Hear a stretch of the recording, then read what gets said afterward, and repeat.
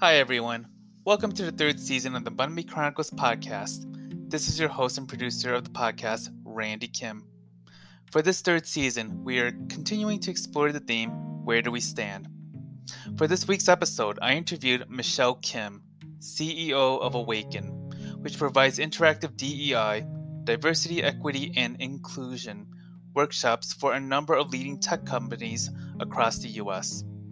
She has written articles which you can find on Medium on issues including anti-racism and anti-blackness in the API tech community, combating against anti-Asian racism, and doing effective allyship work. During our conversation, she talked about the barriers that BIPOC employees are still facing with their employers, and what companies are failing to do in addressing the systemic racism and microaggressions in their work culture. She spent time breaking down where DEI initiatives fall short and how companies must use best practices to dismantle white supremacy in their environment. Please check out this episode for more on my discussion with Michelle as she shares important insight into how we can all take part in dismantling systemic racism in the workforce. Also, special thanks to my sponsor, Lawrence and Argyle, a Viet American owned merchandise line representing immigrant empowerment. Get yourself a pin, hoodie, or t shirt and show off your immigrant pride. Visit them at www.lawrenceandargyle.com or on their Instagram at lawrenceandargyle, or go to their Facebook page.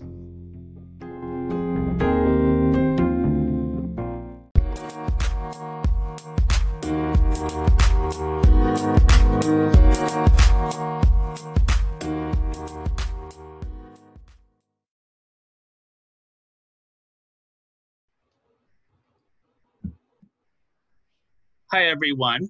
My name is Randy. So today I'm here with Michelle Kim. So I welcome you to our show. Thank you so much for being here today. So Michelle Kim is currently the CEO of Awaken. She's been leading workshops on DEI, which is diversity and inclusion, and also doing keynotes on DEI related issues. And so welcome to the show. And how are you today, Michelle? I am glad it's Friday. Yeah, and so how are you coping with the pandemic and also actually in the aftermath of the civic unrest? Because I know in your work there's has to be a lot of demand for diversity inclusion in the workplace. Yeah, no, it's definitely been a roller coaster to say the least in the past few months, dealing with the pandemic when it first, really started impacting the US. We all of our work prior to the pandemic, 99% of our work was delivered in person. So all of our workshops were delivered in person. So that was a huge change for our entire team and our client base to move virtually. And then shortly thereafter, the murder of George Floyd happened. That also led to a huge uptick in the demand from the corporate spaces that we work in terms of the work that we provide, which has, I think I see that, and I'm hopeful, and I'm also a little bit bitter and skeptical, right, about the incredible demand that is coming out. And I'm just saddened that so much had to happen in order for folks to understand the gravity of the situation and how much work is needed to be done to address what is happening in our society today and what has been happening for so long, right? Because this is not a new issue.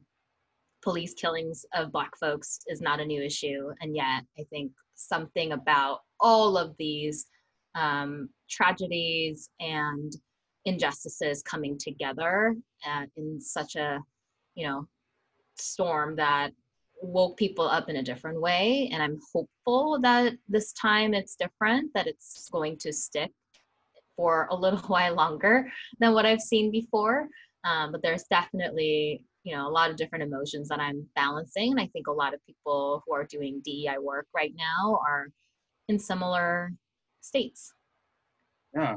And I think like in the wake of the pandemic, when companies started to lay off or put people on furlough, did it affect how companies view DEI prior to civic unrest? Because especially with budget, they're like, oh, we don't need this level of human resources. We don't need these workshops anymore. So did you actually start seeing the mass reduction of DEI initiatives prior to the civic unrest? Yeah, absolutely. And that's, I think, what's contributed to my skepticism, right? Because we know that when the pandemic happened and the economic downturn started to be seen, the first thing that got cut was what people would think of as these extracurricular activities or programming that weren't as necessary in their minds. So I did see a large number of DEI professionals being laid off, their budgets getting cut, people, saying that right now we can't prioritize DEI, people reaching out to Awaken, the number of leads decreased about roughly half when the pandemic hit. And so I think with that, and only a few weeks later, we saw an incredible increase. We got almost a 950% increase in Wow. leads after the unrest and the protests that took place. So I just want to remind folks that this work has always been ongoing, has always been important, that this is not a momentary thing, that if people are just starting to realize how important this is, welcome to the movement. And I hope that people don't let go of that significance just after, just because that the media cycle is coming to a halt. Mm. And also, it's just, it's very interesting how the news cycle happens too. Like once the news cycle ends, then it feels like it's back to normal until another incident happens that causes uproars. But I do think that like in the work that you're doing, when you have these upticks, especially that you're going through now, how big is the staff at Awaken? We have a mix of our full-time staff and a number of facilitators who are spread across the country.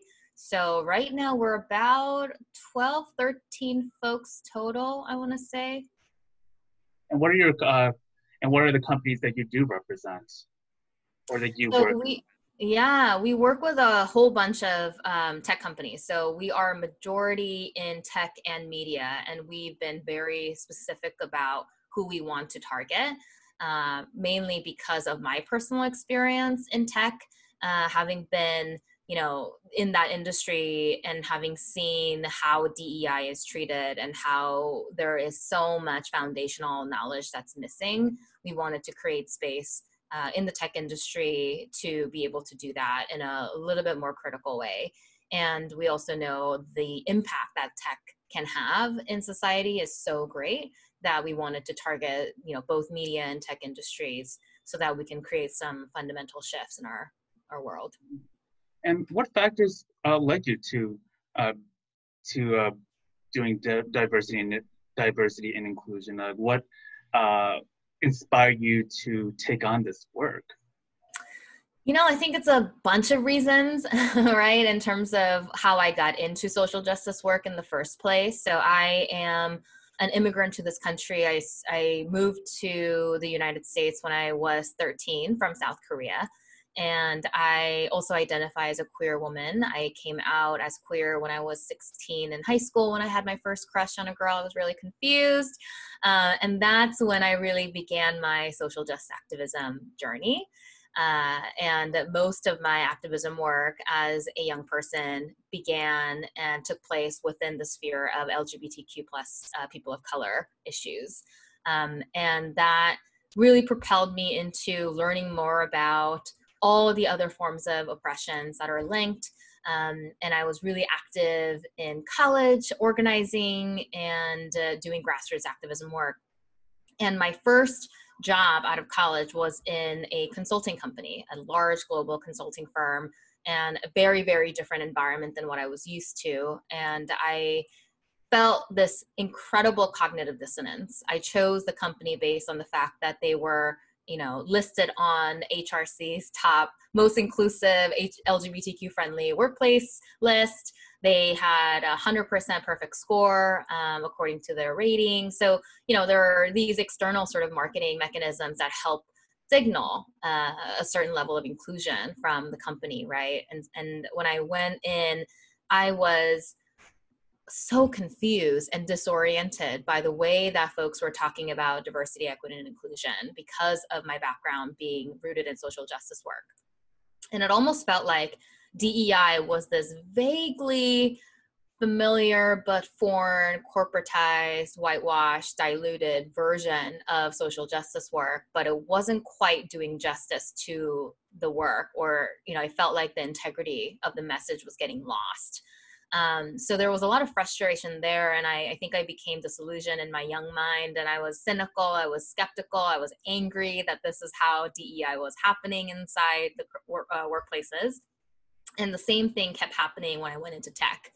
In different startups, I was doing client success, professional services work, and felt that the efforts felt really programmatic, monthly celebrations to, what we call quote unquote conflict-free diversity work, right? That didn't have the integrity of the social justice movement that I wanted to see in tech. And I think a huge part of that was that people didn't understand the context around DEI, why this was so important, why this shouldn't be treated as an extracurricular activity, why it needs to be more embedded and intertwined in everyday process and systems and our culture. I remember sitting in a diversity workshop led by a white woman as an employee at a tech company and thinking, this is our opportunity to wake some people up, right? This is the opportunity for someone external to come in and say the things that needs to be said that I can't always say because of the repercussions that I fear, and because it's not also my full-time job and I shouldn't have to burden myself with that emotional labor. And I remember being so disappointed and angry at the content of that diversity training having been so diluted, whitewashed, and just surface level, and looking around and feeling like these folks that I work with now feel like they are more inclusive as a result of having gone through this really shitty workshop. And now I have to do the cleanup work of having to tell them that we didn't learn anything in this workshop and we need a redo.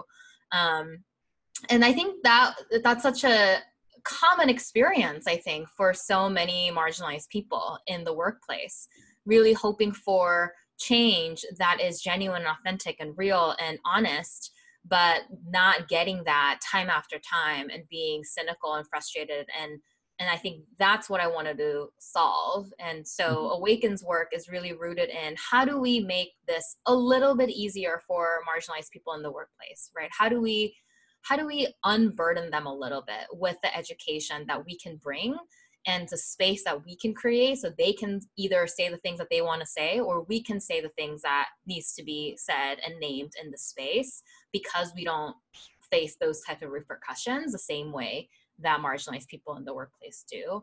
So that's a long sort of story of how Awaken got started and why we do the work that we do and the way that we do it. That's incredible. It reminds me of this meme. I don't know if you've seen this meme before. It's been very recent. It quotes, "What is the academic equivalent of thoughts and prayers?" The answer was diversity and inclusion. So you have addressed this into your own experiences, but why do you think there's so much skepticism in the way companies try to enforce DEI in the workforce? Because I know, like, just sharing that experience, I know as a person who's a queer Asian, I have seen attempts at DEI fall short.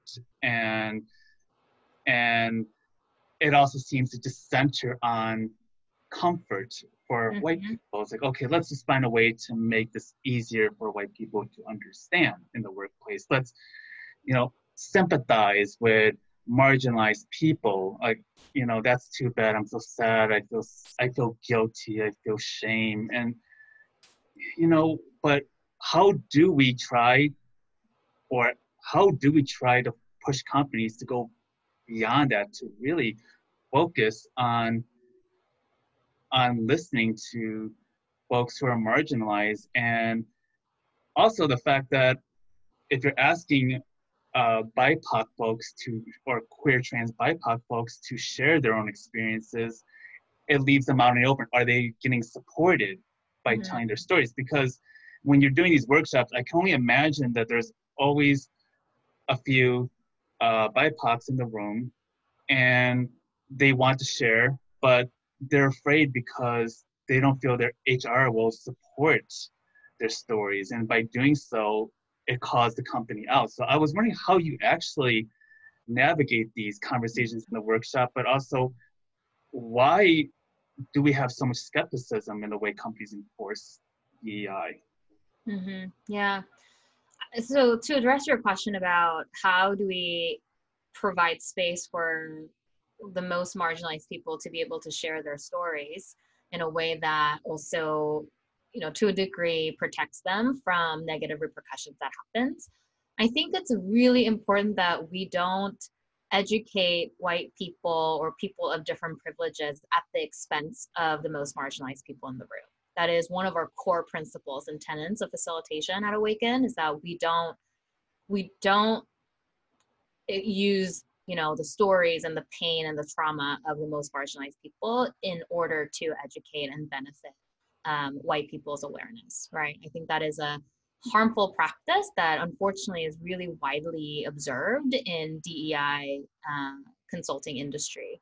That I think it's really important that we create space where we give marginalized people the agency to share if they want to and if they choose to, only to the extent that they feel comfortable and willing. So we have a ground rule or a community agreement that we set that is consensual sharing, that we don't actually force people to share and divulge their trauma without really understanding that they have those boundaries that they can draw for themselves.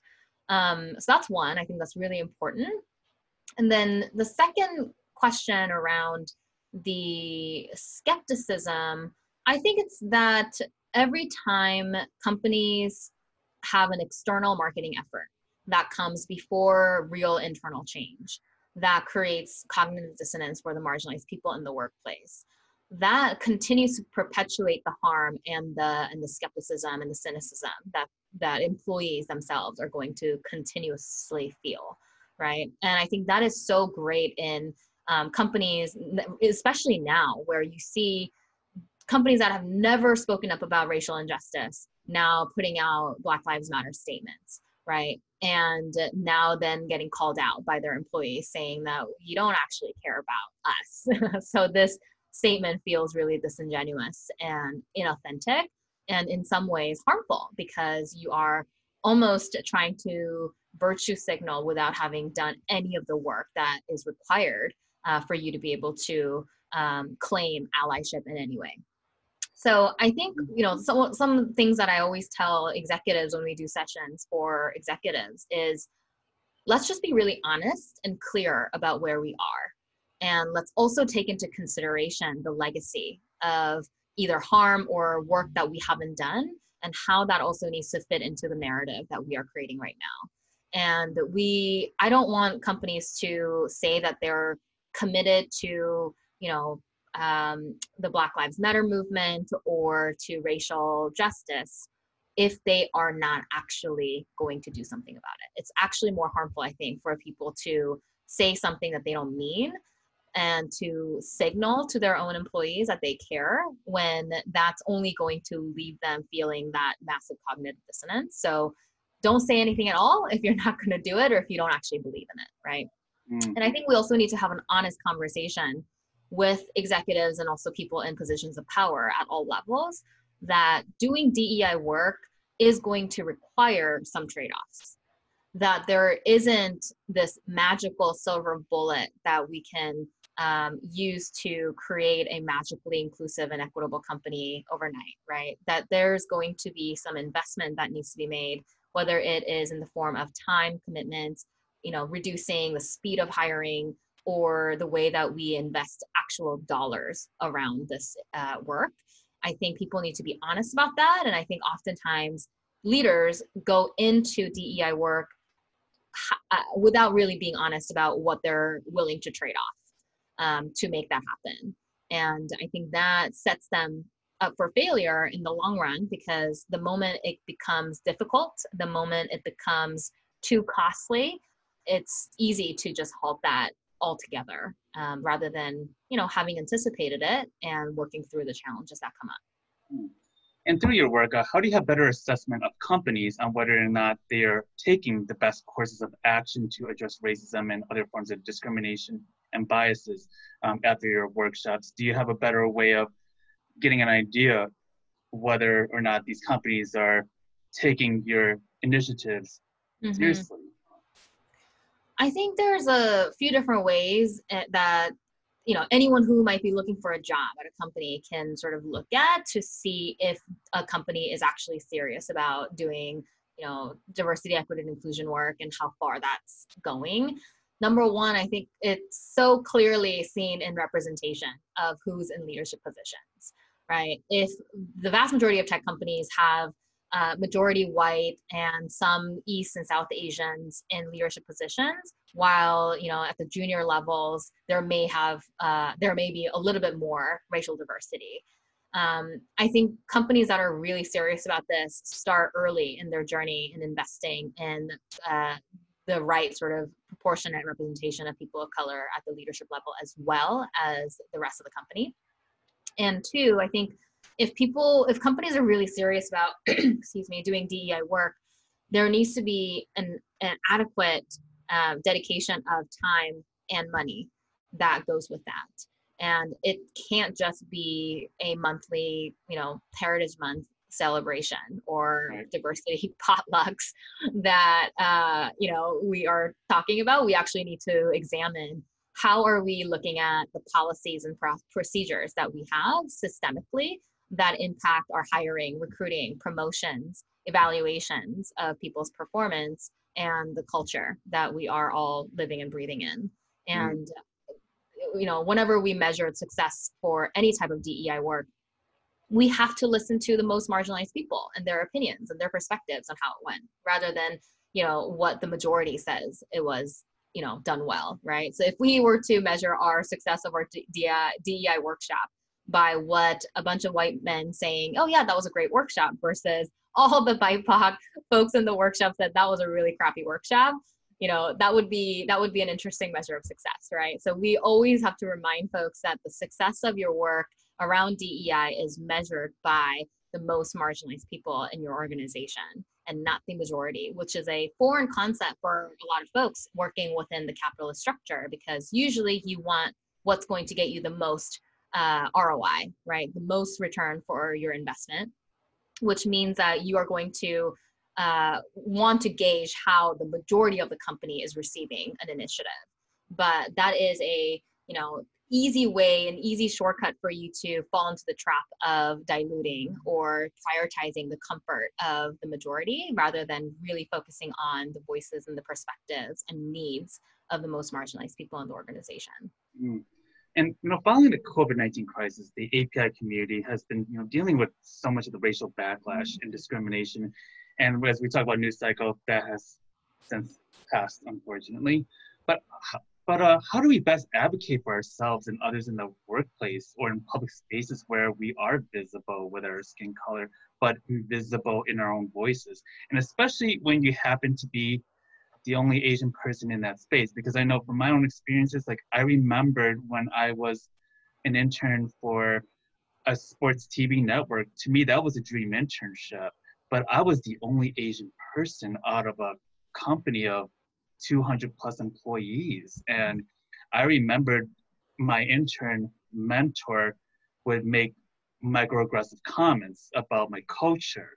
And also as a queer person, sometimes if we was watching the New York Mets play, and they're a pretty shitty team to this day, he would use the word faggot, and I remembered, not directly at me, but I just kept thinking to myself, I don't belong here. And I remember like during the economic recession, right after I graduated, I was trying to go into these jobs. And one interviewer had asked me, how would you handle being the only Asian person in this office? How do you think you would handle it? Wow. And I think hearing that question And this was a newspaper, a big newspaper company. And hearing that just crushed me, because months ago, my dad was skeptical about me going into that field. He said, they don't hire people like us. And I get emotional talking about this because hearing that, I was trying to disprove him. I was trying to like say, this will change. And my internship advisor at UIC said, oh, you'll be hired because you're Asian. And I'm like thinking to myself, I don't believe that at all. And it felt very reductive. So going through all these interviews, I remember my confidence feeling like it was hitting a low, it was continuing to sink, because every time I would go into these interviews, I did not feel confident. I look around the office and I'm like, there are mostly young white professionals in these spaces. And I feel like I have to one up or try to be exceptional. And really, the fact that I did not have the kind of network that many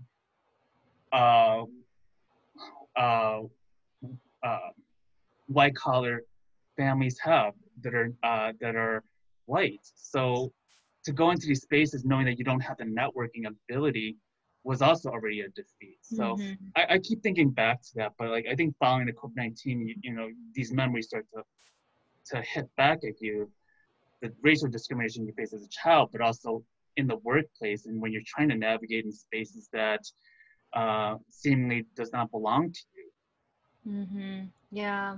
Thank you so much for sharing your stories. It's that you're, you know, bringing back many memories for me too, just in terms of that sense of loss and confusion too, when you first walk into a very sort of foreign setup where you are the only one with your unique set of experiences that may not be the most welcome experience or the most valued experience in a workplace, right? I remember as an intern, my first internship at the consulting firm that I eventually where I eventually got the full-time job at.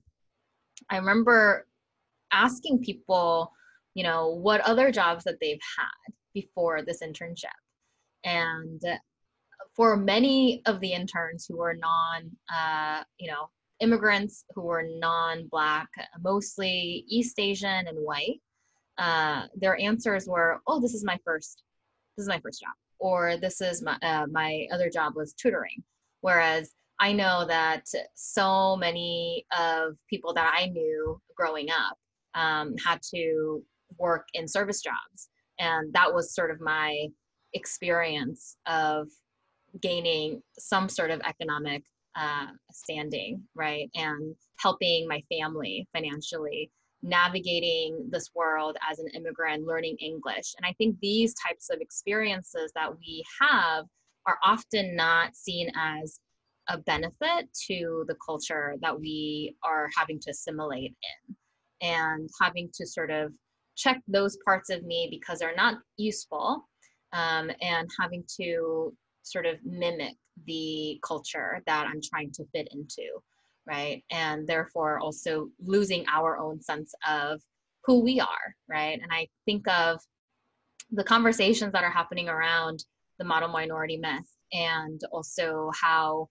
you know, so many of us in these corporate environments are having this realization that we're still not quite equal, right? And I think there's a lot of Asian folks who have not been a part of this conversation, right? Like you or me, and having this reckoning now with the pandemic, seeing the anti-Asian racism, and for the first time ever feeling like, oh crap, we're not quite there yet.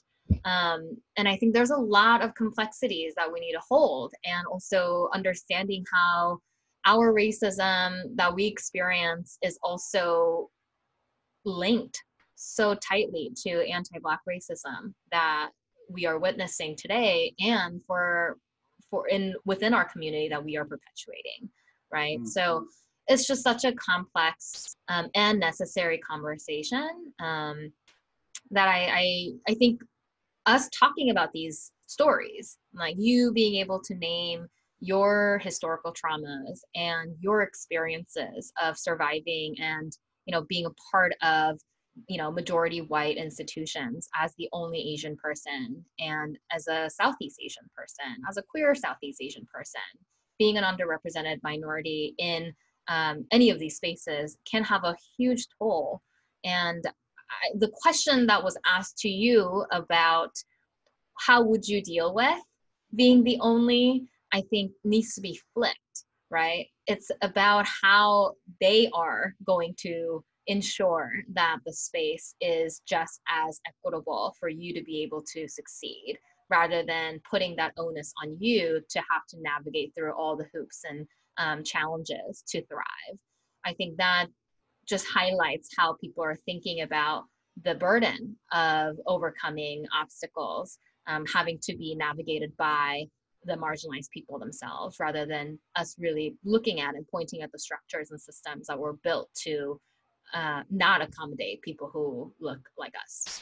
Yeah, and I think also not just the burden of telling our own personal experiences, but the burden of feeling like you have to represent an entire continent, which is so unfair and such. And you like I can't talk for all Asian Americans because it is again like not a single story narrative. It is not a monolith, and so Right. companies also have to recognize that when we're talking about our own experiences, we're not representing the entire continent here as well. We're just only representing just parts of or what could be parallels, but it is not a complete story. My story does not begin and end, on the Asian American history. So I think that's also a good way to point that out. I know that you wrote a piece on Medium, and I saw it on your Instagram, but you address anti-Blackness, and you share key points about important allyship, especially among Asian Americans.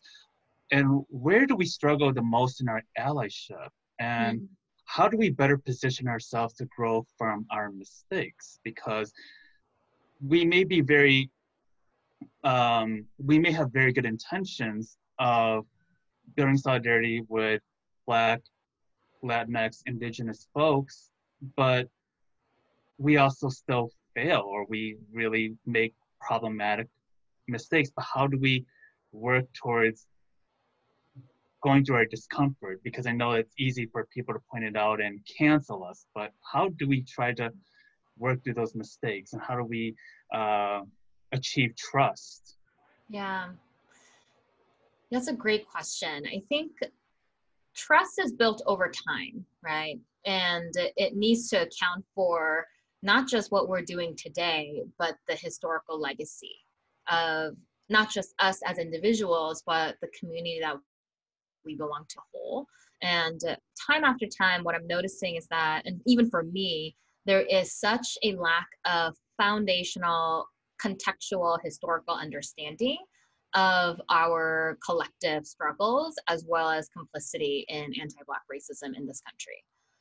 I was not taught that in school, right? Especially being an immigrant, having missed a large, early years when, but then I think about, no, actually, no one learns this in school. So it's not just me, but I think it's by design that we don't learn about our people's history, whether that is in the context of our own struggles with institutional and systemic racism in this country, but also in ways that we have been complicit or perpetuated anti-Black racism in this country. So I think it really needs to start with all of us understanding that there's a huge part of history lessons that we missed purposely, right? Because that's by design, that we don't learn about these histories that could bring us together. And that we actually need to, unfortunately, we have to do the hard work of having to dig through the true history of how we benefited for so long from the work and activism of Black leaders throughout centuries in this country, for us to even be able to be here and to have benefited from that. I think there's also this recognition that while we are marginalized as people of color ourselves and as Asian folks, we have very unique experiences of marginalization in this country.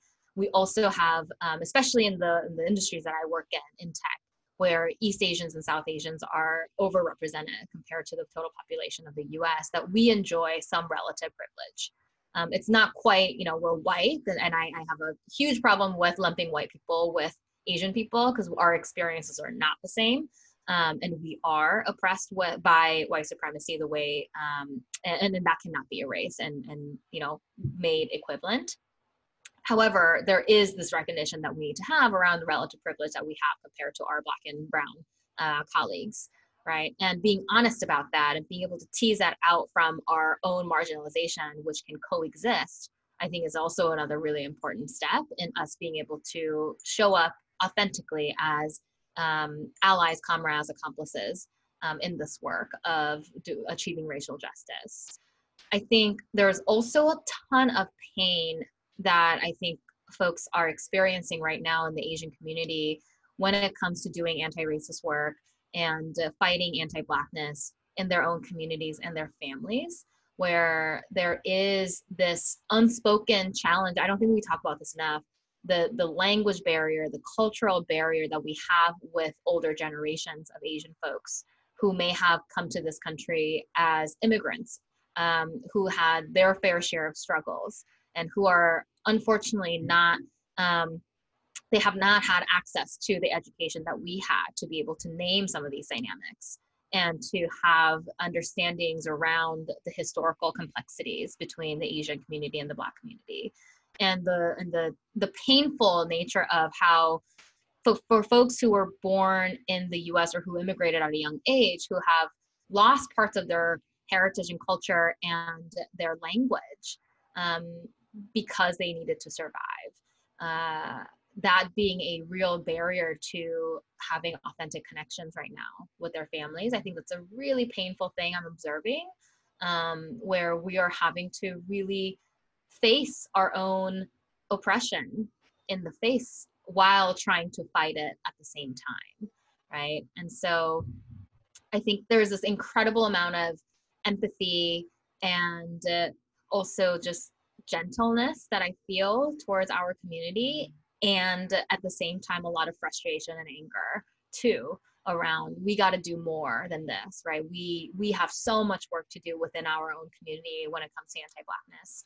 And colorism too, right? It's not just anti-Blackness towards Black Americans. It's actually, it's deep rooted within our own community and the internalized anti-Blackness and internalized racism that we all harbor. That is a difficult thing to unearth, but so necessary, especially in this moment where we all need to be showing up in solidarity with our Black community.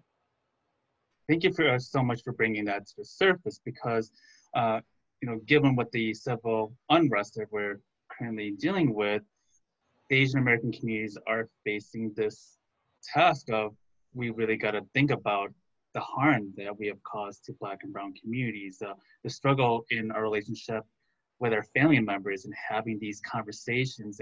And what I've also been encouraged is seeing the translation videos.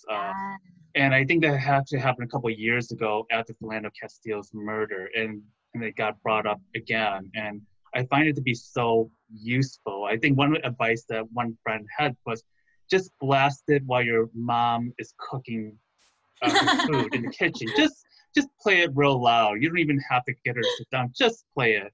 But I think that we're trying to find ways to reimagine our discussions because, as I mentioned with other guests for the season, we could be loud on social media. We could be, writing op-eds, but our biggest struggle is really with our families who could actually be agencies of change in this, as voters, as how they treat Black customers going into their stores, as, working with other Black, Brown clients, or just in the neighborhood too. Like, how do we think about calling the cops when there's danger or suspicion, and that suspicion is very racially rooted? So I think these are very important areas that we have to confront, but also these are areas that we have to reimagine, and how we approach these issues so that we do not cause further harm into these communities, because when Black and brown communities are getting harmed, eventually it just goes into our community. Our community gets harmed too by police brutality. It gets harmed by institutional racism. That's right. Which also brings up the current election atmosphere. I saw this on your website too, and this was taken from the American Psychological Association Wakefield Research Fortune, where it says, since the 2016 presidential election, 1 in 4 employees have experienced diminished productivity and more stress. 87% of employees are distracted reading political social media posts during the day. Nearly 50% of employees saw political conversations turn into an argument. I'm one of those 50%. 24% of tech workers reported having felt discriminated against at their current companies due to their race, gender, age, religion, or sexual orientation.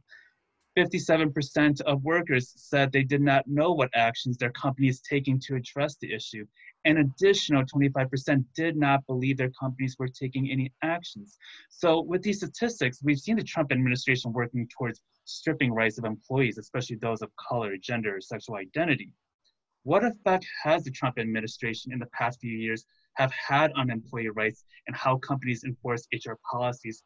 And what could it look like in the future should he get elected again? God, hope not, but. I mean, what impact has the administration not had on all things related to our lives, right? Whether that's employment, whether that is immigration, whether that is racism. I think what we're seeing is this incredible honesty in how oppressive and racist this country has always been. And now it's showing without any remorse. So I think that this is the time, and this has been the time where we get to be clear about where we stand, right? Companies get to be clear on where they stand. And the only thing that I ask of everyone is, let's just be really honest with ourselves about what we say we believe in and what we're willing to do to actually be aligned to those values, right? And I think, my dear colleague and someone that I so respect, who does DEI work too, and an executive coach, Stacey Parson of Dignitas Agency, she asks the core question that I borrow often, which is, are you who you say you are, right?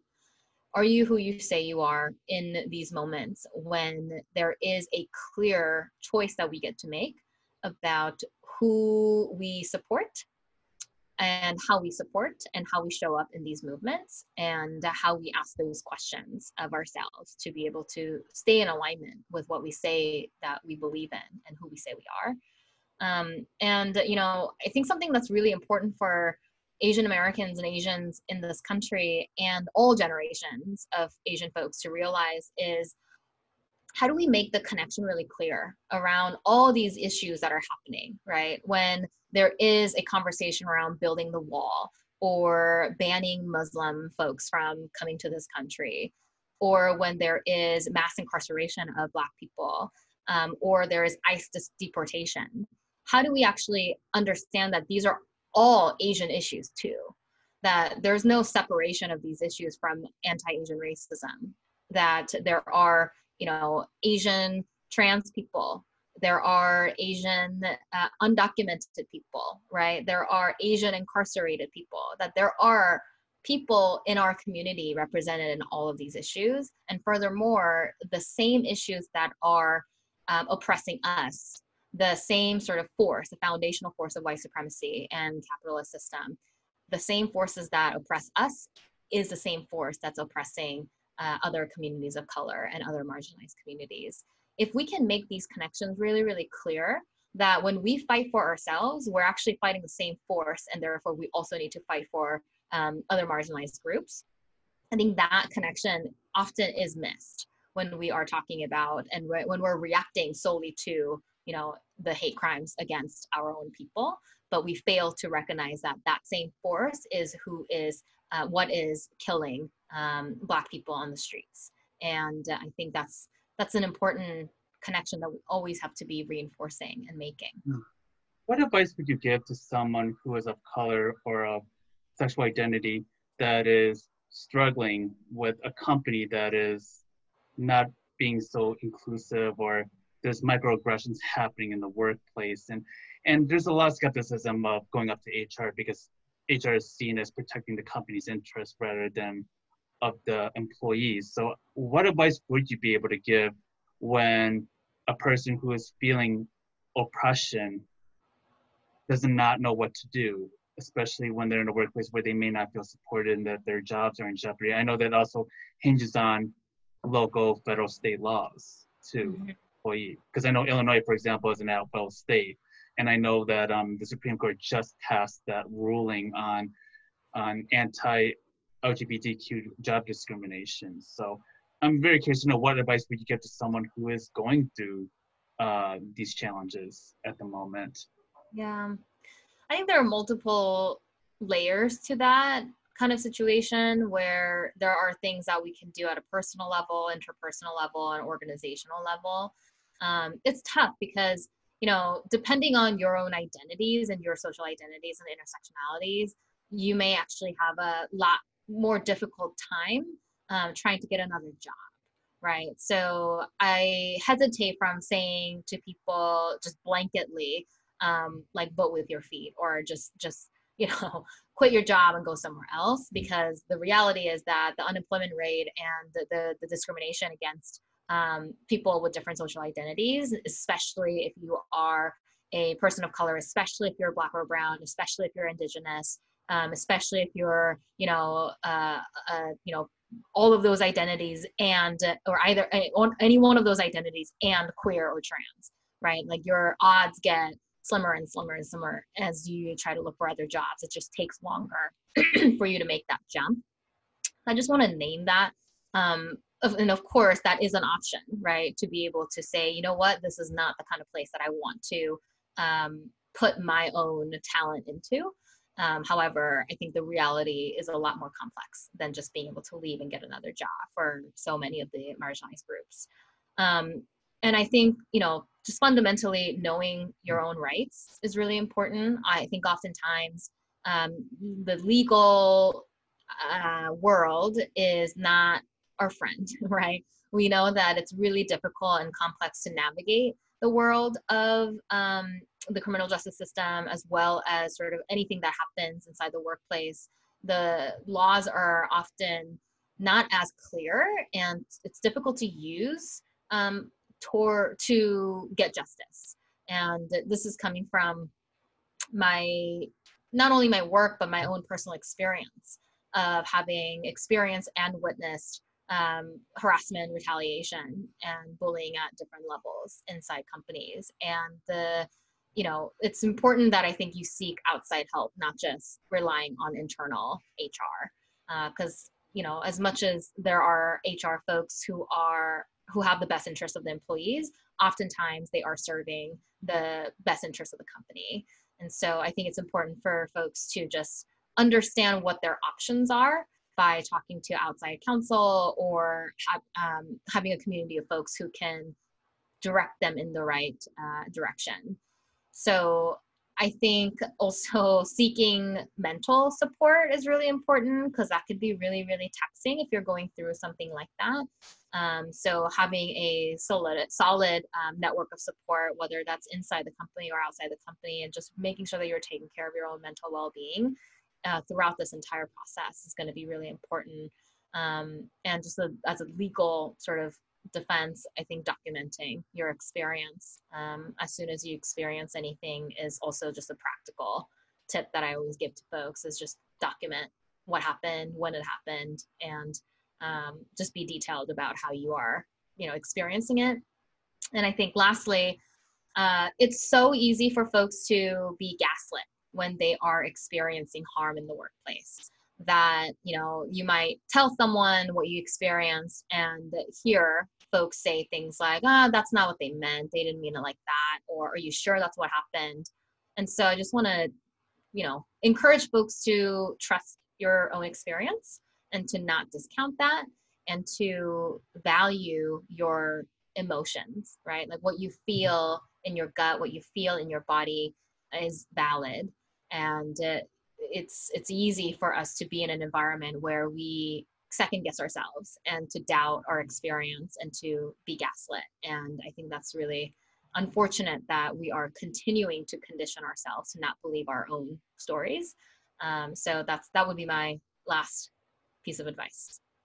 Thank you so much for your time, and thank you for really bringing so much insight into the work of DEI and also the complexities of and flaws and opportunities that DEI can really bring to these companies and also to, most importantly, the workforce. Lastly, where can we find you and where can we follow your work, and what also upcoming projects are you currently working on? Yeah. You can find me on all the social media channels. I am the most active on LinkedIn, so folks can follow me on LinkedIn. And I do have an Instagram account that I try to stay active on, but it's not always easy. And I'm on Twitter as well. There's a lot of great work. There's a lot of great posts that you put on Instagram, which is how I found you, because thank you.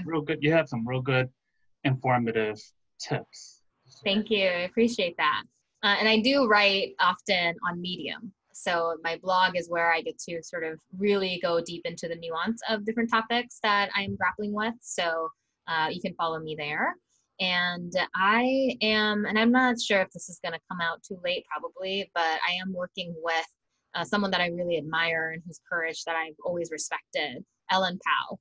I am working with Ellen to educate and to provide discussion spaces for Asians and Asian Americans in tech. And we have our first sort of discussion session set for next Thursday on the 16th. Thank you so much for your time, Michelle. And really, thank you for doing this important, necessary work. And really wishing you and your staff all the best as you are educating these companies, but also giving space to BIPOC employees who are not feeling seen at the current moment, or who are trying to find their voice in their work and also in their existence. So really, thank you so much. I hope that everyone follows Michelle and the company Awaken to get updates and to better your knowledge of how to be better allies, how to be better advocates for ourselves and to each other. So thank you so much for your time, Michelle. Thank you so much.